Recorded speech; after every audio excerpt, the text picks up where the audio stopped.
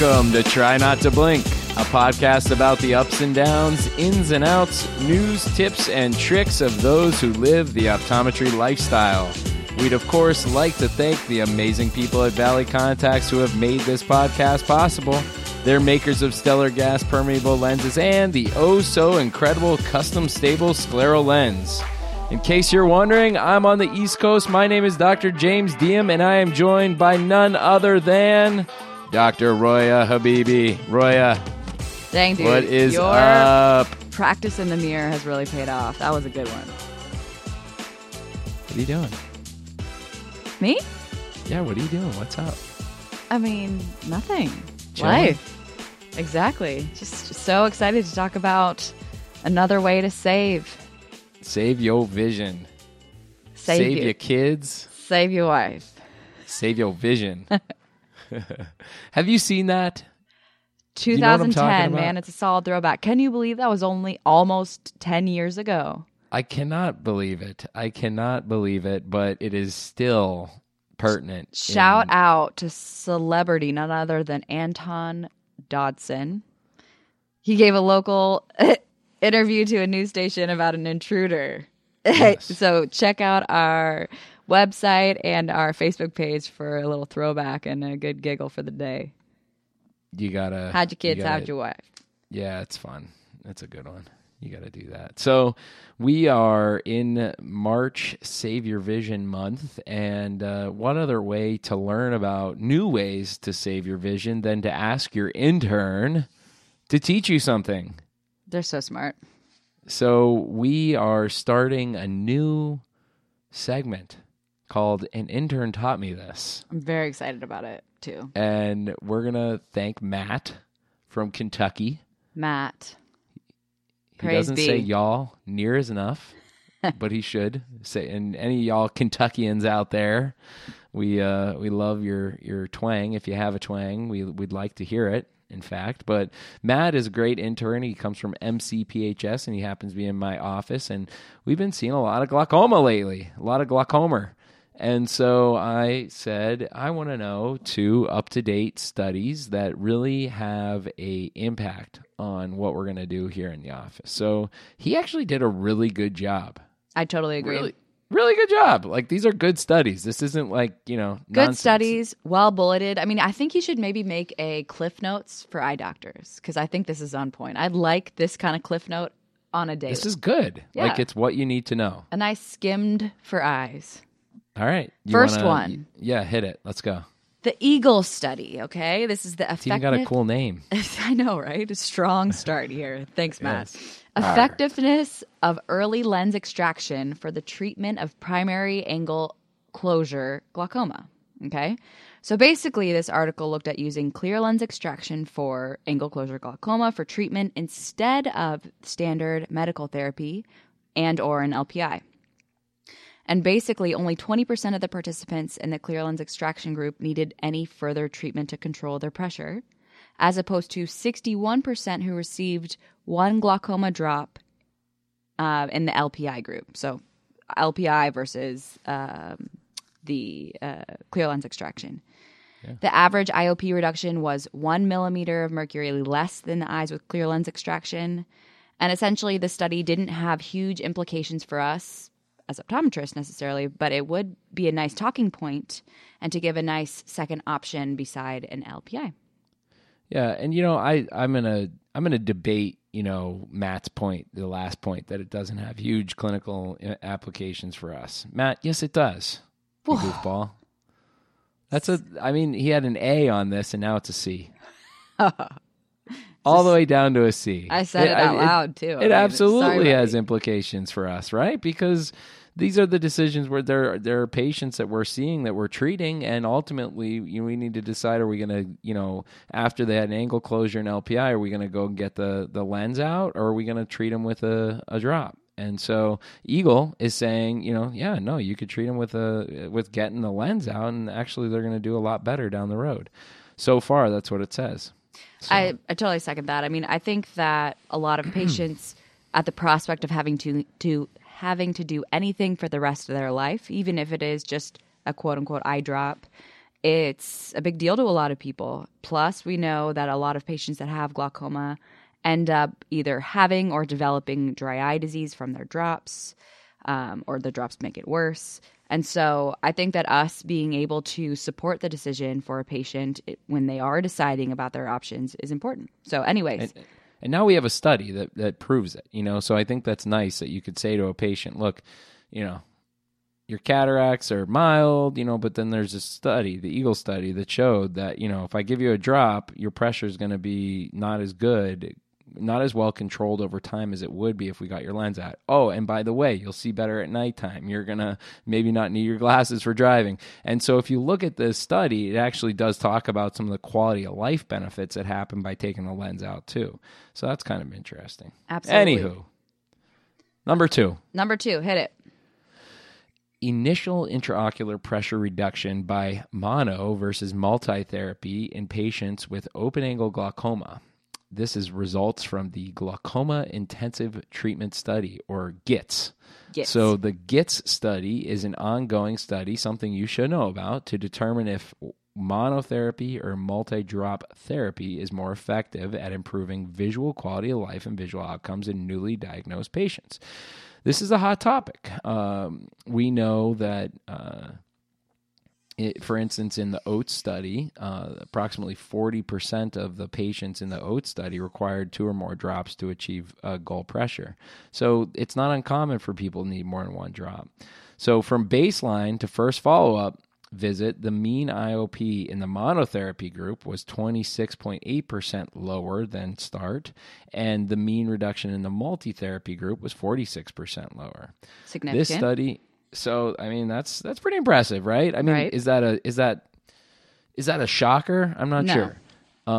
So this study is still ongoing, and we will have to see what the outcomes are, with the long progression of the course of the disease and how it is relevant to us. This, again, Matt, with the relevance to us. Man, he's like living in a little optometry school bubble. It's all relevant to us, Matt. I'm just kidding. So this is just a study to be aware of in the future when it is completed. Yes, that is true. It is possible that it might change the way we treat open-angle glaucoma, and I think that's true. And I think what's going to have to correlate to, okay, so it's saying that, yes, if you use more drops, it lowers the pressure more. Okay, but then it's going to have to correlate to functional damage and quality of life and all that good stuff, right? Right. How long is the disease going to go until it affects you? Yeah. That sort of thing. So sweet. Thanks, Matt. Yeah. Good combo starter. I liked it. Yeah, you don't suck. I don't care what they say about you. Oh. Anyway, it's been a hot minute since we've done a cell pod, a scleral lens pearl of the day. Woo. And, people have just been begging us to give us back, give them another 3-4 pearl. a day, at least. And we're like, whoa, okay, people. Back okay, up. chill. Yes, calm down. So, of course, I decided I'm going to make Jimmy give you a pearl of the day. So go ahead. So really, this is less of a cell pod and more of a discussion on GP lenses, scleral lenses. So I want to know when you recommend new lenses to patients and why.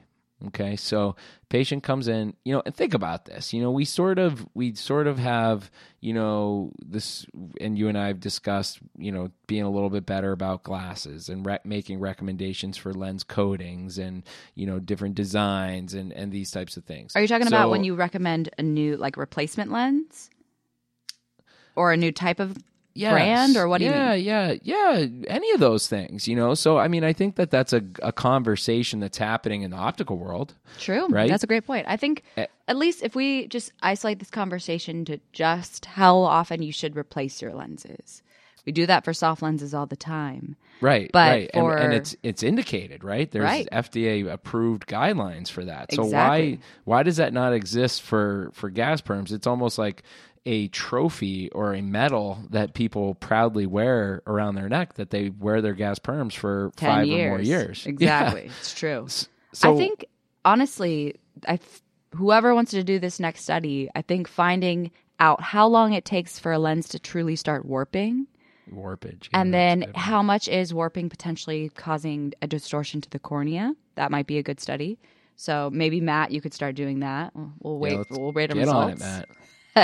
But seriously, what I would say is when I look at the lens and I see a bunch of scratches on the lens, or if I'm seeing a ton of new deposits on the lens, that's what I'm going to recommend a replacement.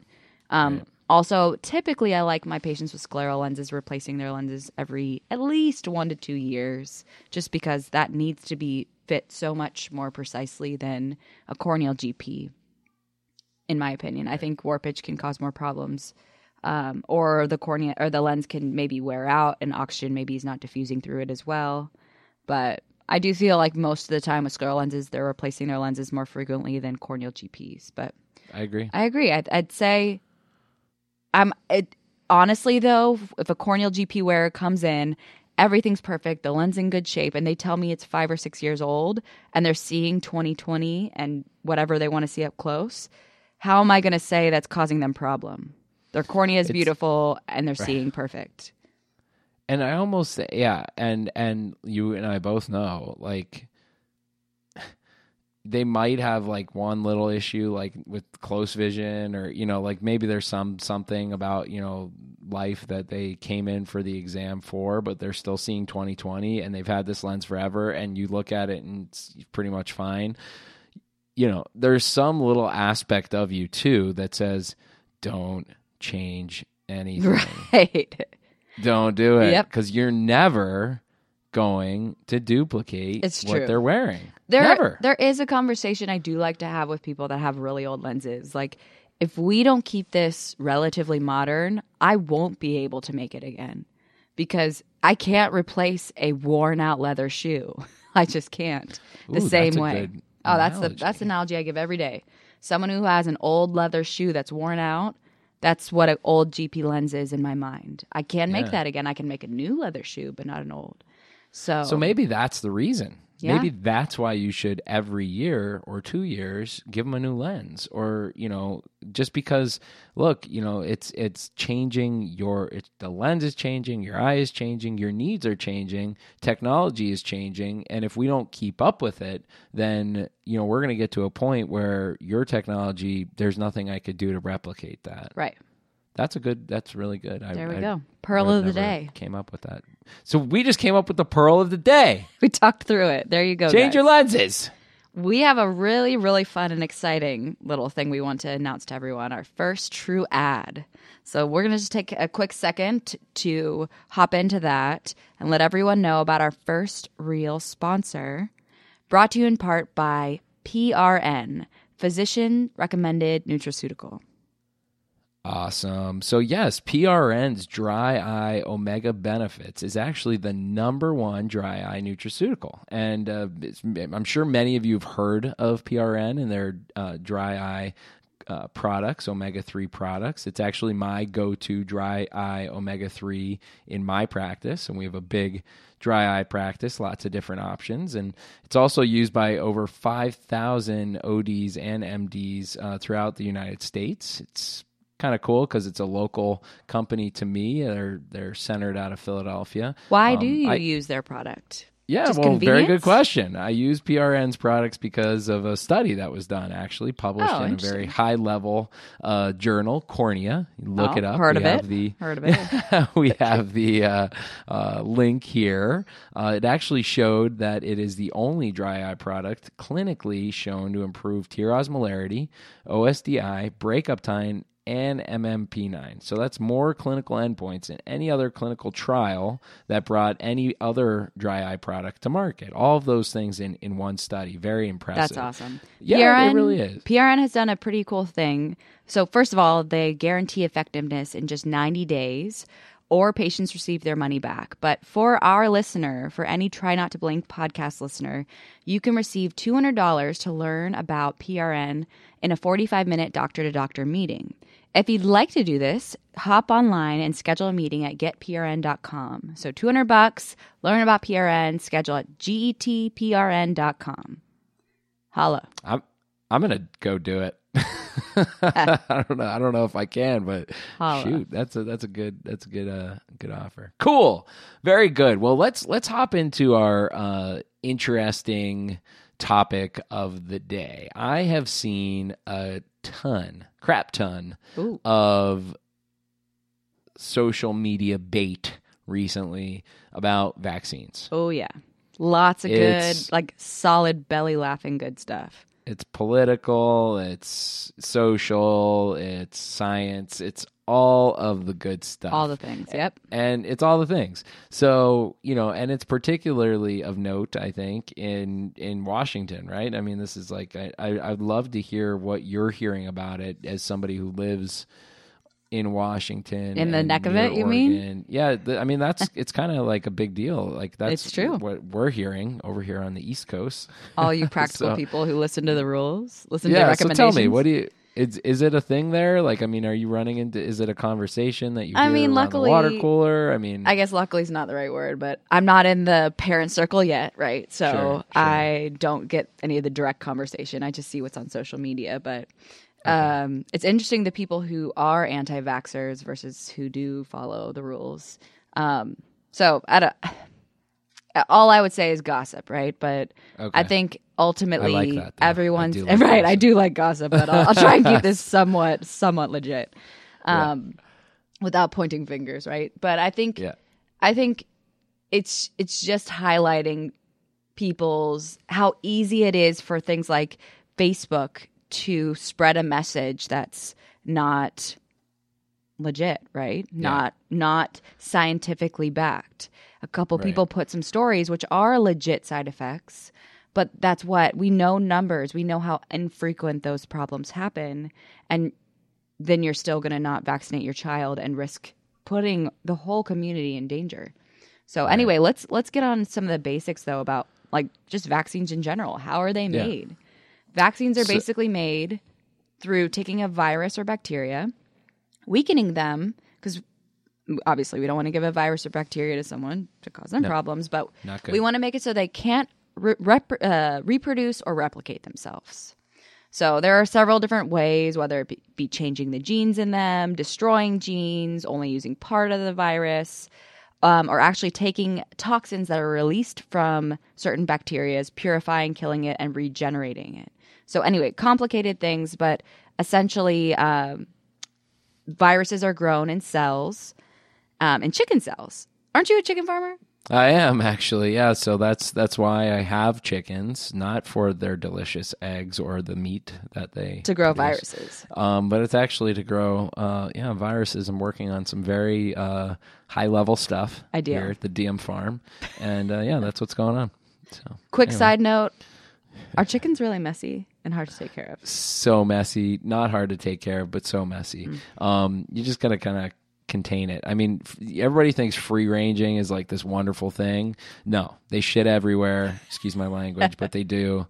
And I mean, there's no other way to say it. That's what they do. So they do. And if you let them out and roam around everywhere, there's droppings everywhere. So you really can't do that. You really do have to kind of contain them a little bit, unless you're totally cool with, walking on it all the time. And so it is gross. So we contain them. That coupled with the fact that, there's coyote around here and hawks and foxes and just all sorts of things that love to eat them. So you got to kind of keep them contained. Oh my God.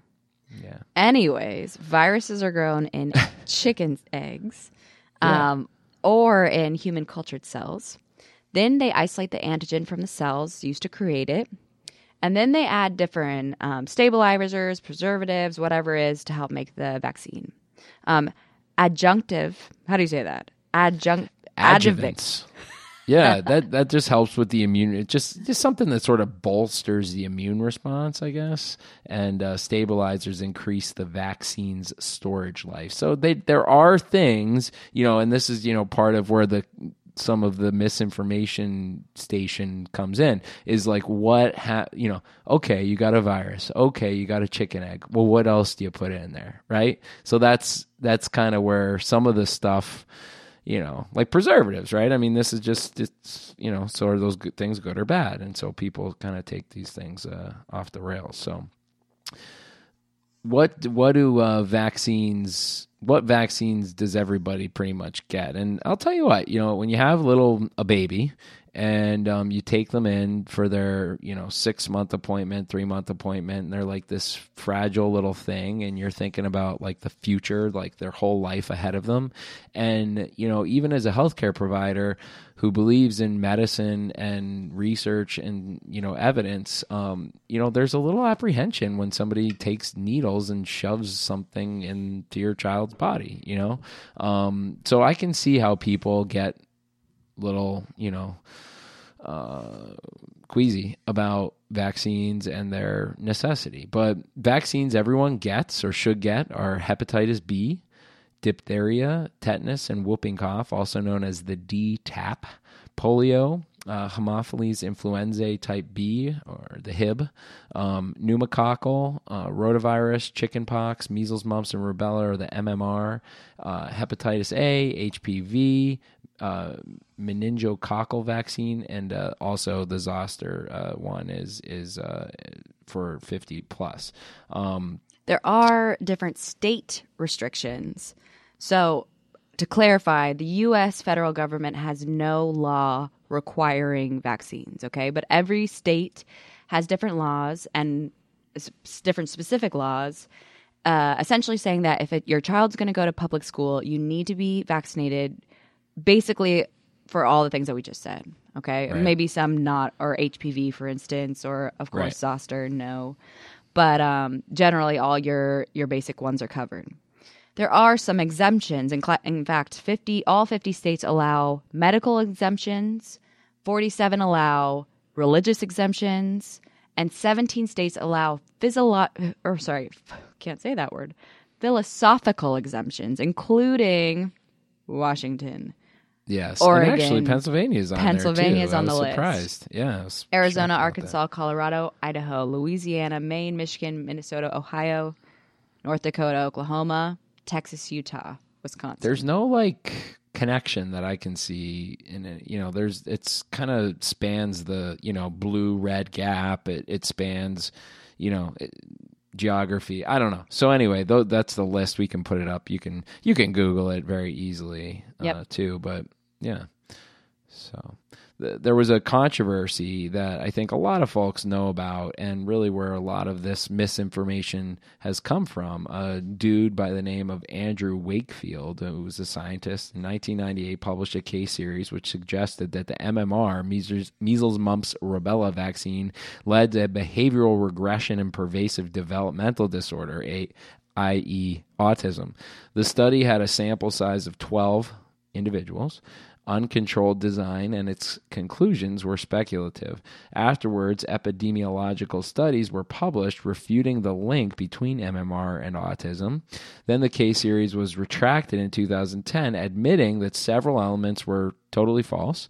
Wakefield also did not disclose financial interests, and he was funded by lawyers who had been engaged by parents in lawsuits against vaccine-producing companies. Finally, Wakefield was found guilty of deliberate fraud. So, kind of interesting. Pretty serious stuff. Andrew Wakefield is actually a British doctor, and he previously was a gastroenterologist. And he became, obviously, an anti-vaccine activist. So he was a doctor until he was taken off the board by the UK for all of this misconduct. So kind of interesting, yeah. In that 10 years, the damage was already done, since, the study was released and, until it was actually refuted, this kind of spread everywhere. And famously, Jenny McCarthy championed the cause in 2008 after her son was diagnosed with autism. She used her public presence to discourage parents from having their children vaccinated. And that was really, she interestingly became the face of this anti-vax movement. So here we are today. And we have a measles outbreak in Washington, in Oregon, and in other states. And so what is measles? I thought it would be kind of interesting to know what measles is. A lot of you probably don't know what measles is because it wasn't ever a thing in our lifetime. It's a contagious infectious disease caused by the measles virus. Symptoms develop 10 to 12 days after exposure to an infected person and last for about 7 to 10 days.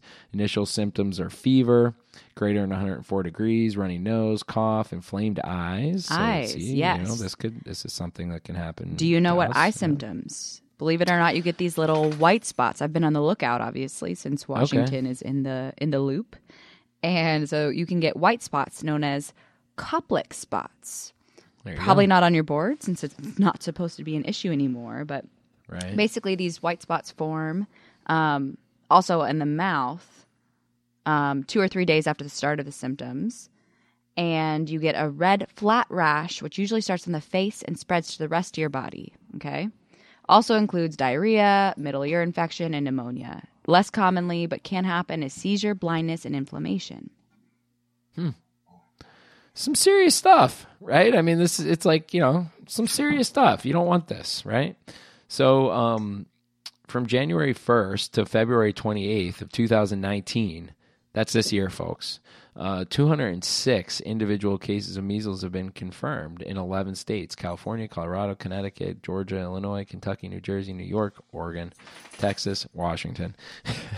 Majority of people who get measles, of course, are unvaccinated. Traveling will often bring measles from one place to another. Other countries have also seen a rise in measles across the globe. So it's a big topic, and just last week, it was on everybody's Facebook feed, right? There was this new study released on March 4th. That's this year, just a couple days ago, that found no evidence that the MMR vaccine causes autism. The study examined 657,461 children. In that group, 6,517 were diagnosed with autism. So what they concluded was that there was no increased risk for the developmental disorder among those that got the vaccine compared with those who had not gotten the vaccine. So it's the bottom line is, there's just no ability to make the statement that there is causation there. There's just no connection. None. So that's what we have. So it's just, I think it's very harmful, obviously, as a parent of young children who go into schools and, could be put at risk from an airborne illness. Let me tell you, it sucks to have sick kids. I got 2 of them right now. I was joking around with Roya. I mean, they have just been pooping up a storm the last couple of days. Maybe they have measles. They have a terrible stomach bug. It's crazy. And it's just, and when you go into the daycare, it's like, it's like a ward, like everybody's sick and the staff is sick and they're like, if your kid's sick, get them out of here. It's really a big issue when, kids are exposed to sickness because their immune system does not exist. And when they get sick, it's really hard to take care of them. And it really stinks because they don't sleep and then you don't sleep. So anyway, get your kids vaccinated, damn it. Yeah, right. That's all I have to say. Another vaccine that's pretty pertinent to us and our jobs is the shingles vaccine. So obviously something that a lot of our patients ask us about, or hopefully you're telling your patients about. And hopefully some of you have educated yourself on some of the different reasons that you should be talking to your patients for this. But there are usually confusions about whether a patient should get it if they've already had shingles, or if they had had chickenpox as a child, whether it's beneficial or not still. But anyway, Jimmy, tell us a little bit about the vaccine itself. Yeah, so Shingrix is the name. It's the most effective current zoster vaccination. So healthy adults 50 years and older should get it. And this is from the company, I'll say. So this is what the company says. Healthy adults 50 years and older should get Shingrix. You have to get 2 doses separated by 6 months apart. Shingrix is more than 90% effective at preventing shingles and post-herpetic neuralgia, which is a big, bad nuisance. Protection stays above 85% for at least the first 4 years. It's actually recommended that you get the shot every 5 years or so. There's no maximum age for getting it. You can still get the vaccine if you've had shingles or chickenpox in the past. So that's something a lot of patients will ask me. They'll say, well, I have it. and they come in, make sure, they don't have, ocular manifestations. They got it on V1 and their primary sent them over, whatever. Should I go get the vaccine? I've seen commercials for it. Well, yeah, you could. If you've had shingles in the past, you could still get it. So some side effects you should know about. It could cause mild pain, redness and swelling at the injection site, muscle pain, headache, shivering, fever, nausea, all the good things. All the good things that all the medicines cause. But yeah, so it's a good thing to get. It reduces the recurrence. I mean, I'll never forget, I was in my rotations. I was at a VA hospital and I had a patient come in with some fresh shingles on their trunk, on their back, and, a common place to get it. And this guy was just screaming at the top of his lungs how painful it was. And every time I see a shingles patient, I just know, they're in for some pain and discomfort over the next couple of weeks, until that resolves. And it could have some serious, complications, vision loss and other things. So, it's a serious thing. Definitely. So. I actually had recently a good friend of mine whose mom had called me freaked out because she had these shingles. She had the rash across her face. She luckily did not have anything in her eye, but, she was super concerned. Of course, if anyone has lesions on their face, they're concerned, especially as a woman let me take that statement back. You're just concerned that you're going to have any scarring on your face. Just as a side note, aren't you really impressed that it usually does not scar on the face? Can you believe that, Jimmy? Yeah. I mean, is that like a fact? It's not a fact, but how often do you see lesions all across the face and then it's totally gone the next time you see them at follow-up? Yeah, it is true. It is true. Yeah. Little pearl for some patients to get them through that thought. But anyway, she was actually, she was seeing a doctor, and unfortunately at the time she didn't have insurance, so she was paying all cash pay for a really the doctor had sent Valtrex, which we all know is pretty expensive, especially out of pocket. And luckily it's all better for her, but had she gotten the vaccine in advance, I felt bad she had to just deal with it at all. I mean, your chances of having to deal with that at all is so much less. So definitely recommend it, whether it be your family or loved ones or your patients. There's no reason not to. And I see a lot of patients that are post zoster that have neurotrophic corneas that have repeated ulcers that are not healing, sometimes ending up needing corneal grafts. So the best we can do to avoid those things, that's what medicine's all about, right? That's why we're doing all these studies. That's why we're investing all this money into research and understanding more about the body. So do your part. Yeah. Love it. Well, anyway, I think that's about it for vaccines. Saving your kids, saving your wives, saving your neighbors, saving your vision. Yeah. But that's about it. Before we go, everyone, reach out to us for feedback, questions, story, ask-holes of the day, anything you want us to talk about, either on our Facebook, Instagram, or even call/text us. Our number, 920-350-8622. And of course, we can't depart without saying thanks to Valley Contacts for their support, both for their amazing lenses they make and the great people they are to work with. Extra special shout out right now to Jennifer and Chris. They just keep us honest, keep this podcast running. So thank you for putting up with us always, mostly with Jimmy, but me too. Totally. And be sure to tune in and listen to our next episode. Until then, try not to blink.